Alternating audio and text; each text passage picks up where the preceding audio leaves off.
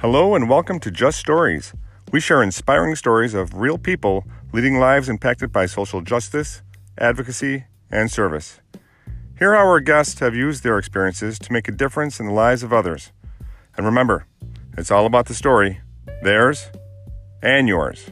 Just Stories.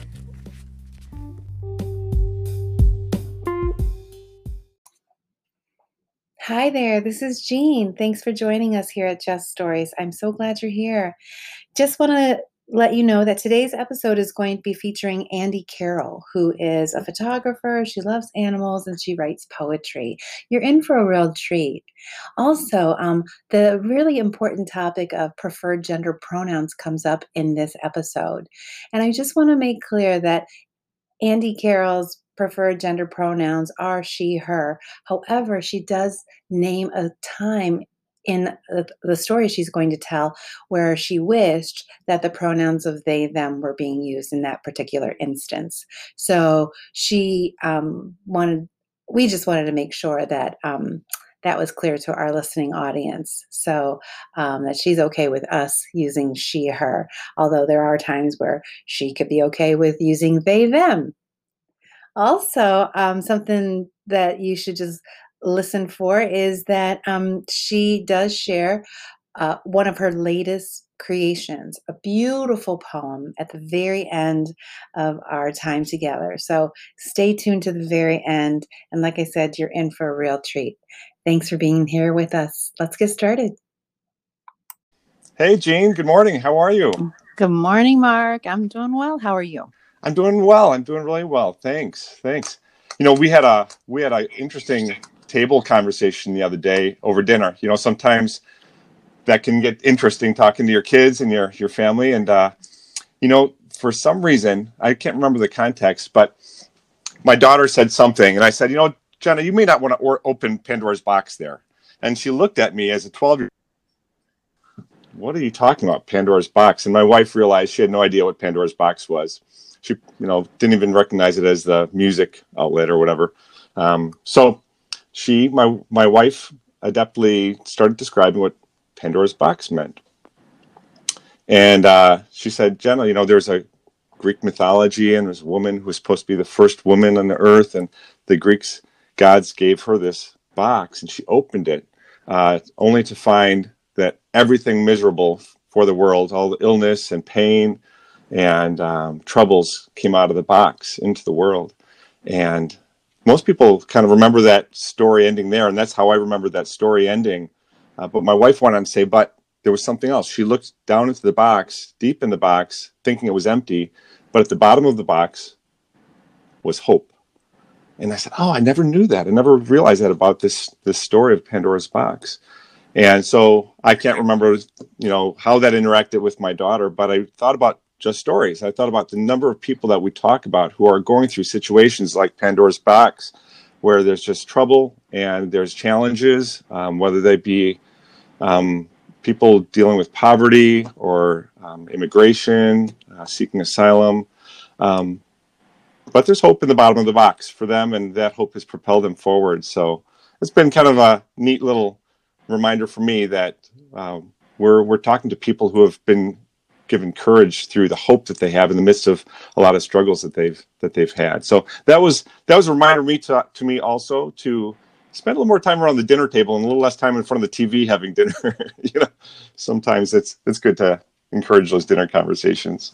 So that's the news from me. You doing okay?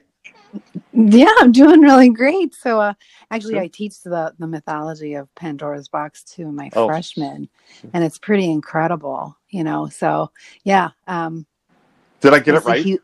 You got it right. And there's a backstory to all of it as to why it was a trick, because it was all about vengeance, and like the god Zeus wanted to cast revenge on the earth, but because you know, he just wanted to, and so he gave an irresistible jar to a very inquisitive woman named Pandora, And because of her curiosity, she wanted to open the jar, and he knew that what was hiding in that jar was all those, what they call spites, terrible things that are happening.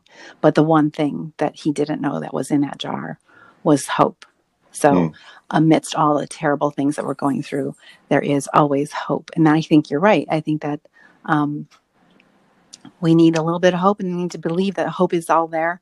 And sometimes that's what really pulls us through. Yeah. Well, and it's that hope that gives us strength and courage in the midst of those things. And Jean, who do we have with us today? I understand Andy is a friend of yours, so tell us a little bit about Andy Carroll.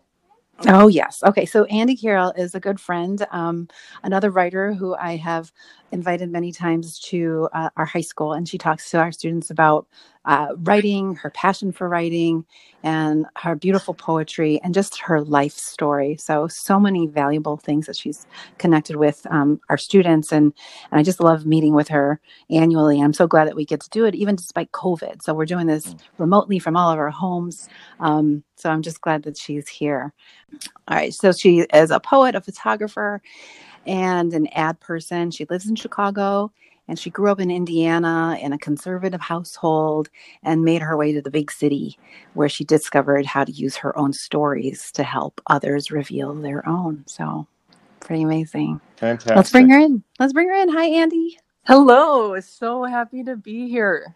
Good to meet you. Meet you. Great to meet you as well. So it seems like it's going to be a beautiful day today. I think this is the first time in a long time that we're going to hit like 50 degrees. We've been in a deep freeze and snow. So I hear that you're going to be riding your horse today. Like, you want to tell us a little bit about how you're going to be spending that time? We'll see if I actually get on his back today. That would be wonderful. So yeah, I have a horse, and although I live in the city, I board him down in Palos Park. So pretty much I would say like 80 to 90% of the people out there, when the pandemic got going, I was like, hey, I'm going to get a horse, because that's like what everybody does, right? Oh, for sure. Yeah. Super normal. We got ours, so. You've got yours? No. Do they stay in the house?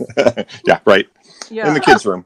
I tried. In the guest room. But the landlord was like, I don't know. Like, that might exceed the pet policy. I already have a menagerie here. I have 2 cats, a dog, fish. My son has a hamster, and he just got a parakeet the other 2 weeks ago. You've got a regular zoo. Yeah. It's a zoo. Definitely. So yeah. So I adopted this rescue horse, and it happened really quickly.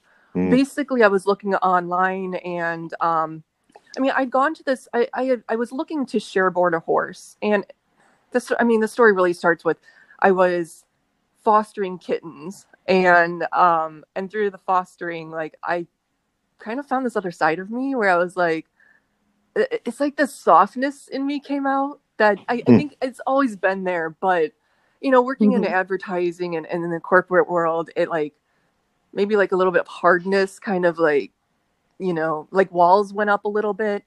But being with these kittens I'm talking tiny kittens. Some of them I was still feeding some formula to. Yeah. And it just like brought out this other side of me. And I had my son go to a pony camp at a stable, and I actually was like, God, I love being around these horses. I've always known that. I've always loved being around horses, but I started shareboarding, which is essentially renting a horse.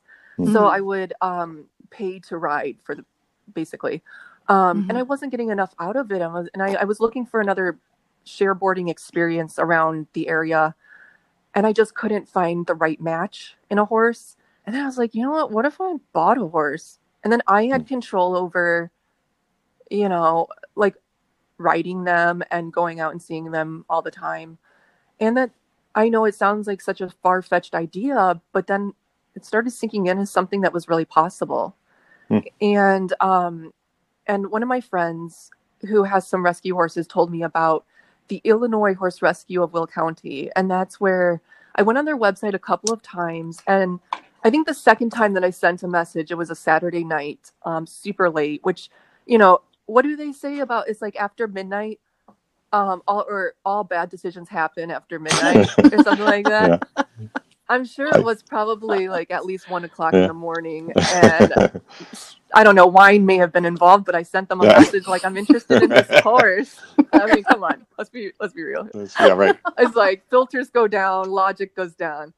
But here's the thing: it was Monday morning, so not too much longer, and they got back to me and they're like, all right, well, would you like to come out and meet him? And, I mean, well, they first like screened me a little bit, right? And so they called me and we talked.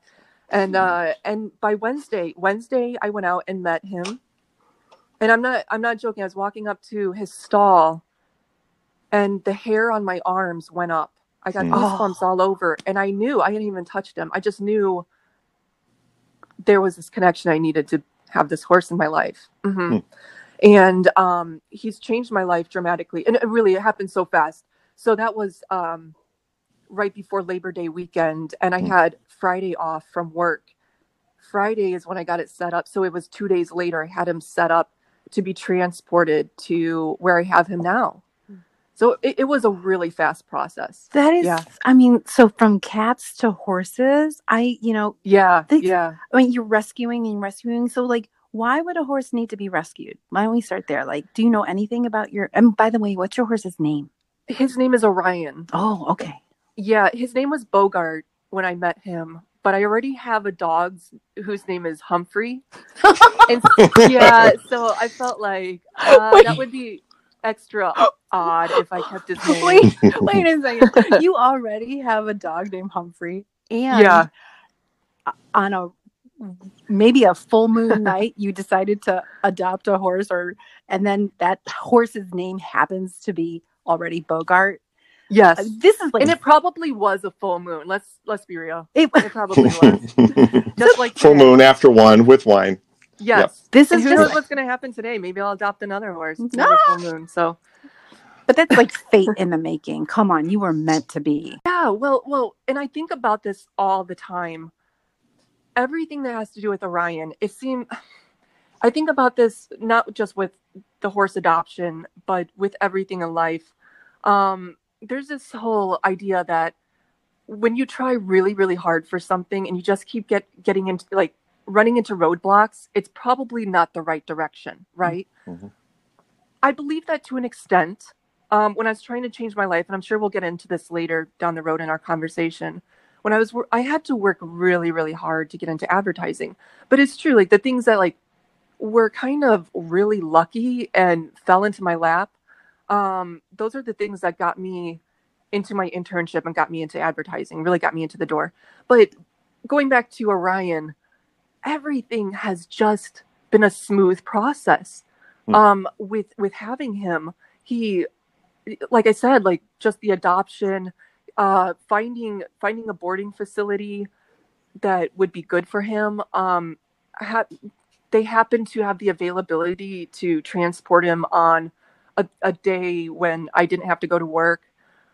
It's just, and those are very little things, but along this whole journey, since I've had him in September, it's just everything has worked out smoothly with him. And I have absolutely no doubt that it was meant to be. Yep. No doubt at all. You mentioned that Orion's really had an impact on your life, though. I mean, the hair stood up on your neck, and you felt like there was a connection. Tell us a little bit about now. How has this horse impacted your life? Oh my gosh, in so many ways. It hasn't even been a year, and I know that September 2nd, when that rolls around and it's the Gotcha Day anniversary, I'm going to be an emotional mess thinking back to how much he's impacted my life in just a year. Because now in just like, these several months, it's been an extraordinary journey for me and for him, hopefully, really all in positive ways. So my brain wants to go in so many directions right now to talk about how he's impacted my life. But I'll just say that I don't know much of his history. I know that there's abuse in his past. He was at the rescue for a little over a year. I like to say that he was waiting for me. And yeah, because there were other people who were interested in him, but we're the ones who ended up together. He has a lot of anxiety. He's an Arabian, and a lot of people attribute Arabians to being super hot horses. They just say, oh, they're anxious, they're hot. That's not always true. he's extremely sensitive. He's extremely anxious. He has a lot of issues with separation anxiety. There's a lot of on-ground training. So when you think of, somebody with a horse, you just picture them riding all the time. And that's why, Jean, I mentioned, I might not get on his back today. We'll see. Because there's so much training that's like the mental training, right? With them and groundwork, tons of groundwork and just that connection. So in trying to find ways to help him, it's helped me. So there are some podcasts that I listen to quite regularly because I'm always on the road. I'm always going to the barn or coming home from the barn. So I have a lot of car time. And I never used to be a big podcast fan until I came across your podcast. Just kidding. Thank you. But really, it was being in the car all the time and saying, okay, I love music, but I also want to use this time to grow as a person. And maybe I can take advantage of this time. So I started listening. I found this phenomenal trainer. He's an Australian trainer. His name is Warwick Schiller, and he's very much about the mind connection with your horses, building a relationship with them first and foremost, before you even get on their back. So it's about helping get them from this anxious place to like calming them, but really being attuned to those small nuances, like, okay, their ears changed. What does that mean? Okay, they're anxious. Bring them down to a place where they call it lick and chew. So you watch their mouth and watch their nostrils go from flaring to settling down, and their eyes, watch their eyes soften. Then they will usually lick their mouth, and then they'll do like a chewing action. And then they've come down. Like they've gone from the sympathetic nervous system down back into like this restful state. And so it, and I have stage fright. So Jean, that I'm a performance poet as well. And I've dealt with stage fright for the entire time I've been a performance poet. And people, it's funny because I know I'm going on a tangent here, but it's all related. It really is. But people talk about, they'll come up to me. This has happened so many times where they come up to me and they say, "Oh, Andy, you're so brave. Like you go out there and you talk about all these issues. You talk about your sexuality and your gender and things like that. And you go out on stage and, oh my God, that's so brave of you." And I want to say, well, that's not the bravest part. It's not about writing about it and telling people. It's about actually going on stage and doing it. That's where it's been hard for me, is dealing with my stage fright. And I wonder if you have anything you'd like to tell us and our listeners about any stories, whether it be how you got involved in that or certain performances or the content. What would you like to share with us about that?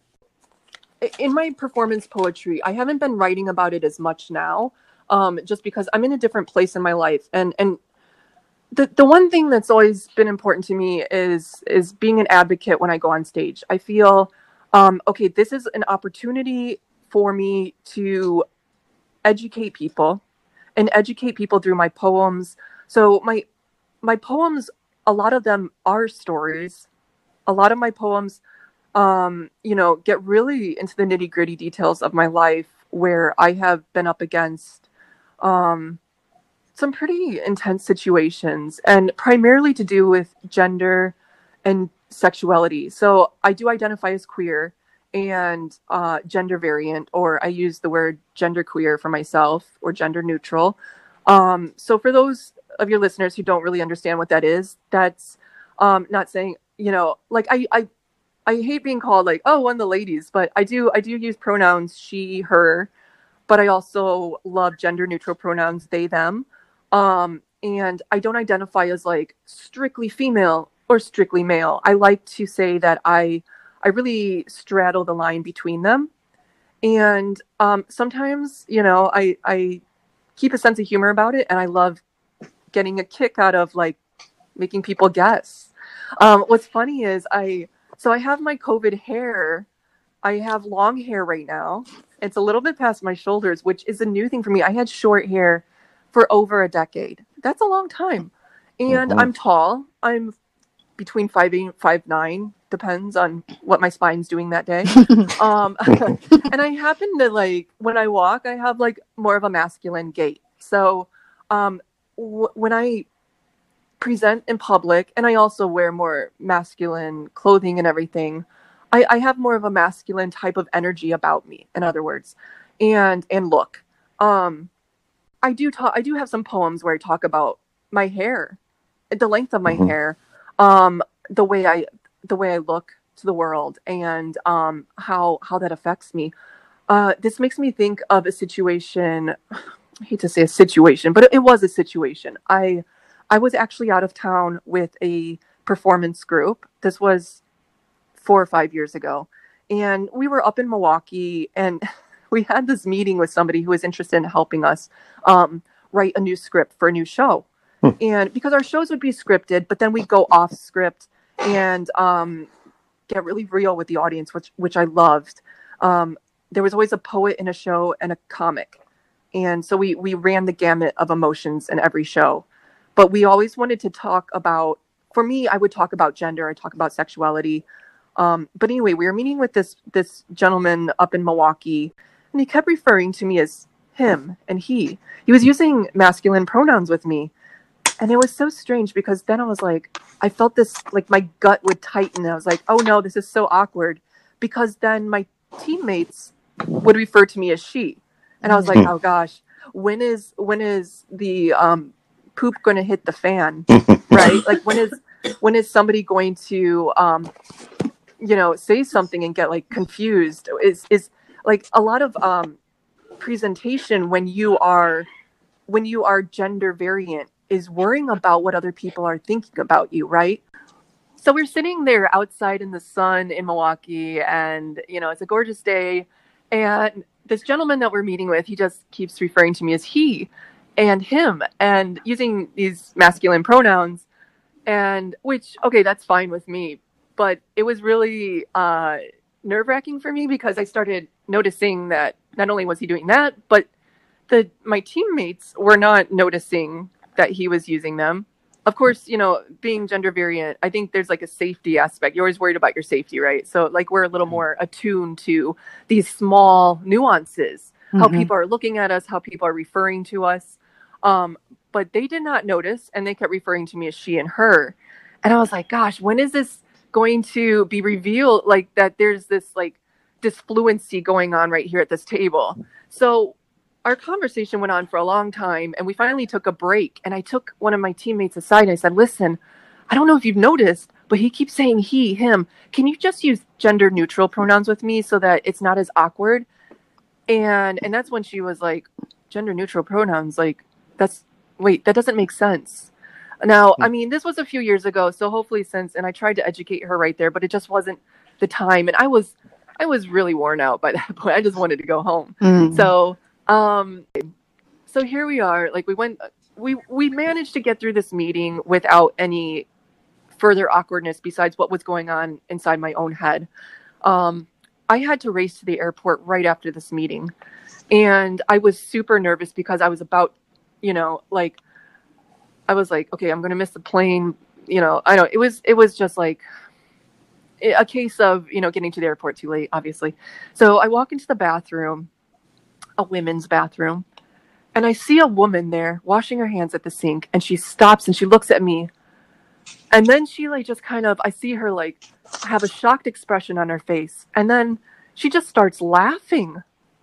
And I was like, I had already just had this moment of, it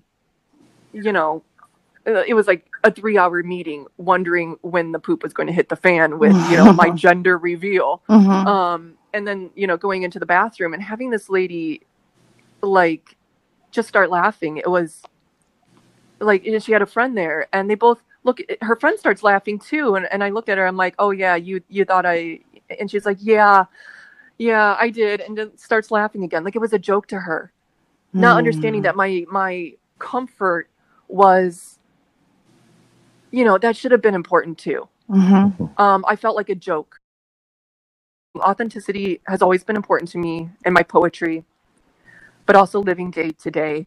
And that's something that's really important to me. I feel like you showing up every day as who you truly are, that in itself is advocacy. That's what advocacy means to me. It's not always being running as a politician or voting for this or that or going on stage or running organizations to be an advocate. Advocacy starts with who you are, and there's a lot of responsibility in that, and it can be very difficult to show up as yourself. Like I said, you're going to have a lot of uncomfortable moments, but I think especially as we get older and we get more comfortable being who we are, I think we have a responsibility.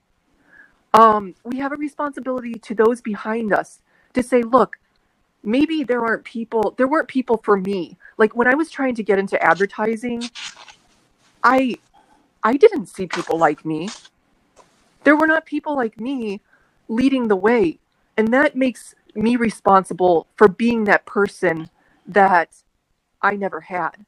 So now that I'm in the industry, it's my responsibility to put my hand out and lift somebody else up who, the baby queers. Like, okay, here's a queer person, here's a gender variant person who maybe wants to make ads. Who knows what the reason is, but I need to show up as myself and say, hey, look, I did it, you can do it.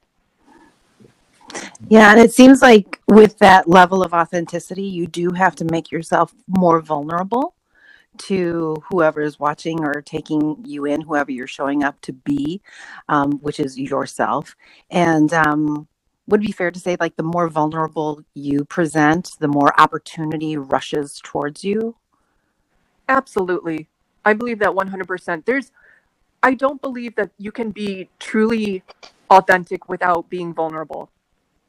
Because when you're vulnerable, and vulnerability, that isn't like weakness. That's not what I'm talking about. I'm talking about being open, showing who you really are. Because, especially depending on the space, that can be super vulnerable. Just being like, this is how I truly feel. This is who I truly am. That is vulnerability. And there's just no way that you can, like I said, that you can be authentic unless you go to those places. There's so much to say. I think so much to say about vulnerability. And you've told us that there's a thread that through your life that you've told us offline that being vulnerable, showing your true self, has opened up gateways for you in some ways. And you mentioned earlier you've had roadblocks in your way. Perhaps I think you were mentioning that in terms of your career in advertising. Tell us a little bit about maybe a time when just the fact of your taking courage to be vulnerable and authentic, being the real Andy, opened up a way for you to move forward. Yeah, so I think that the times that I've been most vulnerable and most authentic in my life, that is when I've had the most opportunities presented to me, and the best opportunities, really. So, okay, my father and I, my parents divorced when I was a little kid. I haven't had the best relationship with him throughout my years, particularly my adult years. And there was a time we went a good amount of time. I mean, at least a decade not talking. We finally reconnected a few years back. This maybe about 4 or 5 years ago. And we never spoke on the phone. We reconnected via email. And we were just writing emails back and forth. And I started opening up, getting a little more vulnerable with him and telling him what I was trying to do with my life. And I said, essentially, I was trying to change my life and get into a creative field where I can make a little more money and still be happy and still use my creativity. So I was trying to get into advertising. And I wrote that in the email. And I had already talked to him in emails about being queer identifying. And his email back to me wasn't this support. His email back, and I can't find this email because, like I said, I like to write honest poems, and I really wanted to write an honest poem that quoted part of this email. And so I searched for it and I couldn't find it. But I just remembered that the essence of his email was hide who you are. Don't show them so much queerness because you're trying to get into the corporate world. And I get, and he veiled it with, I'm trying to protect you. I'm your father. Well, where have you been all these years, first of all? Mm-hmm. You're trying to protect me. These words are harmful to me. And if anything, it did not, I mean, it made me want to do the opposite. I didn't read his email and go, oh, you're right. I'm going to hide who I am. I'm going to be more straight. Like, I don't know exactly what he expected of me. I'm going to go get hair extensions and put on a bunch of makeup. Like, I don't know what he wanted. But I guarantee that it had the opposite effect on me. And I just felt even more certain that I needed to be myself. And agencies now are doing a much better job. And this is where I was also angry. I was like, you don't even know what's going on in that world. Agencies are trying, you know, a lot of it is lip service, but I think there are some people who are genuinely trying to change corporations for the better. They're realizing there's money to be made, and money speaks, right? Let's be honest. And there's more money to be made when you have more diverse people within your organization. Now, I'm not getting into the research or anything. People can Google this and find it on their own time. We don't have time to get into this. But organizations do make more money when you have more diversity. So I'm not saying I was a diverse hire, but that surely did not hurt me. And here I was. I literally took an internship. I was 36. I turned 37 during the internship. And the other interns, they could have been my children. Shortly after that email, I was like, no, I can't keep conversing with my father. Like, he still sees all this shame that I should hold. And I just brought up the word shame, right? That is such a powerful word. And I feel like shame is what keeps us from being authentic, which keeps us from being true advocates for ourselves and for other people. And what we need to do is just constantly combat that shame by being vulnerable. And with that said, I want to also mention that we change. You know, when I talk about being authentic, we need to also be realistic about that. As people, we grow and change daily, right? As we discover new things about ourselves. And I think that we need to hold grace and compassion for ourselves and for these changes. So this makes me think of back in the day, and I didn't want to come on here and do a coming out story. I did want to talk about my queerness, but I will be vulnerable here and say I was married to a man for over 8 years. I have a wonderful son. He's 13, and he is, besides my horse, he is my pride and joy. He's a teenager. He's in his room all the time. I have more conversations with my horse nowadays than Noah. That's funny.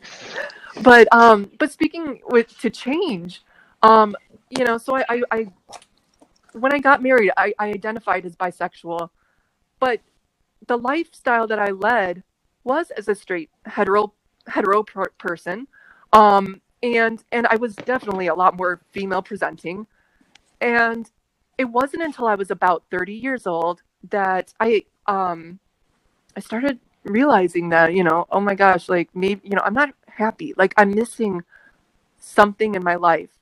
And I don't want to get into the details of the coming out story, like I said, but let's just say, like, I ended up getting divorced. I got into this relationship with somebody, and she's the one who really, like, got me thinking more about my gender and gender identity.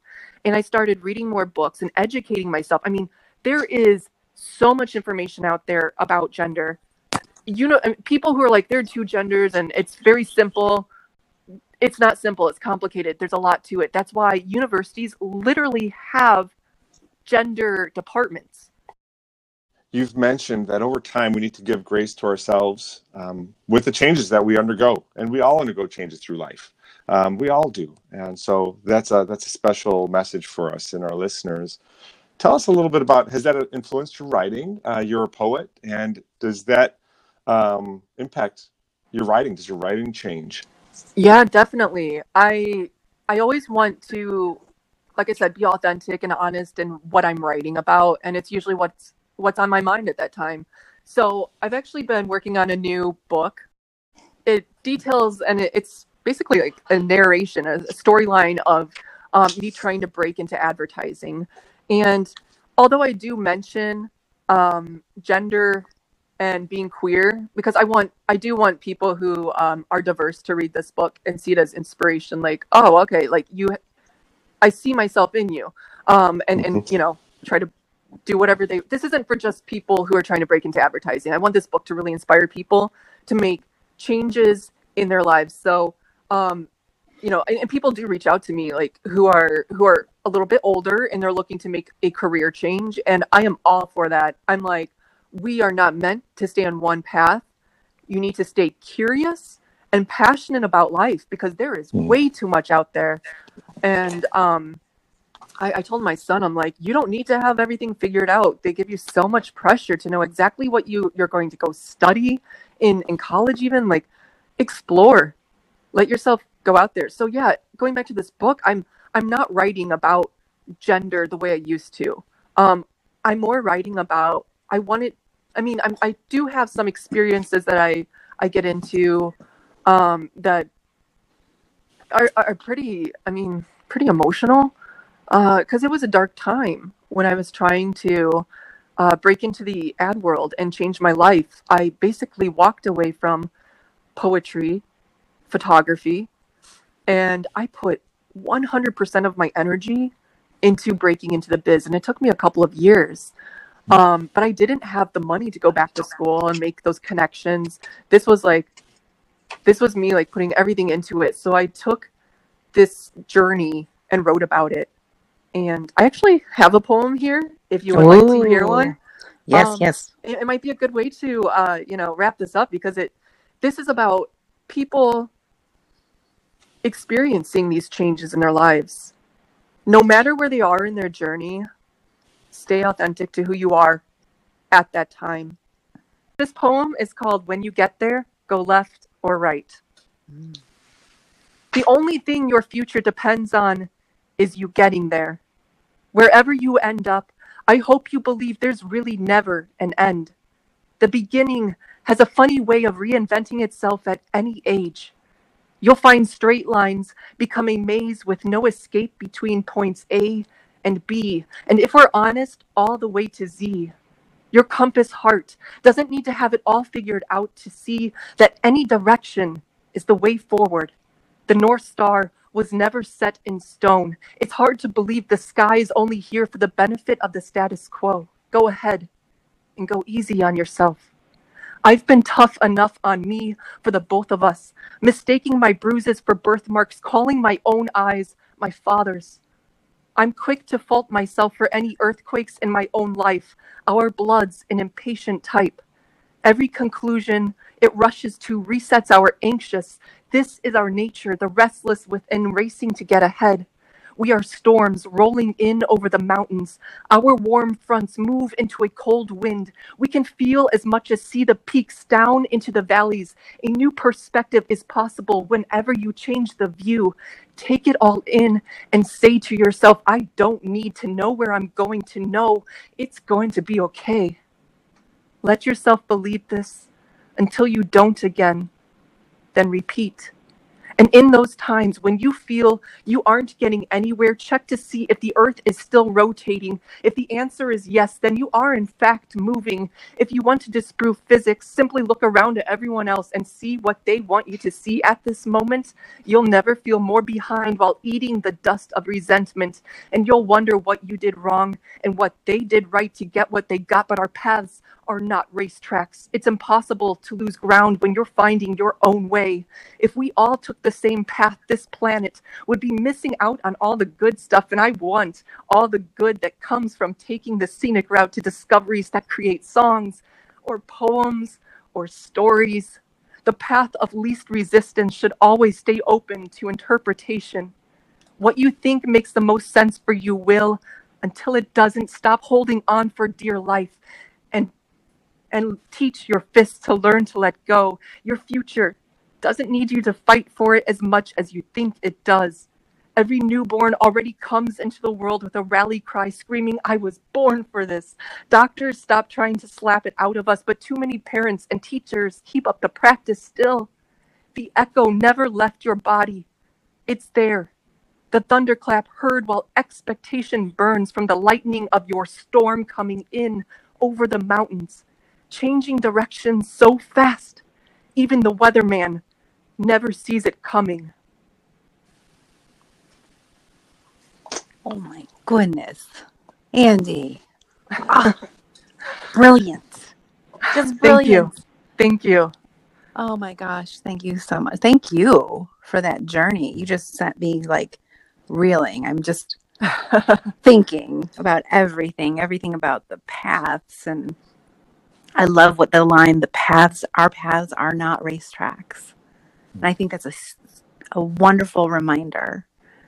And then you're constantly reminding me through that poem just to stay open and stay and not need to know, because the answer is there. And it seems like that just kind of is what you've discussed with us today.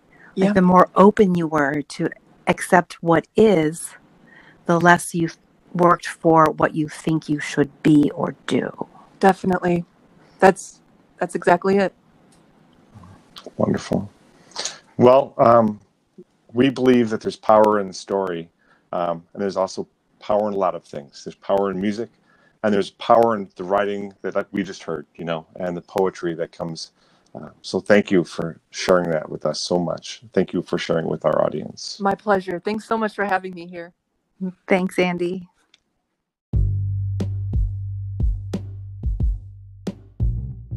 And that wraps up this episode of Just Stories. We hope you've enjoyed this time and you'll join us again. Just Stories is a partnership with Our Savior's Lutheran Church, an ELCA member church where all are welcome and we join in God's reconciling work, which prioritizes disenfranchised, vulnerable, and displaced people in our communities and the world. Your hosts are people of Christian faith, and we recognize that God works through many vehicles, including those of differing faith or of no faith. Our guests may or may not be members of Our Savior's Lutheran Church. If you enjoyed what you heard, tell a friend, and please subscribe. Tune in next time for more of Just Stories.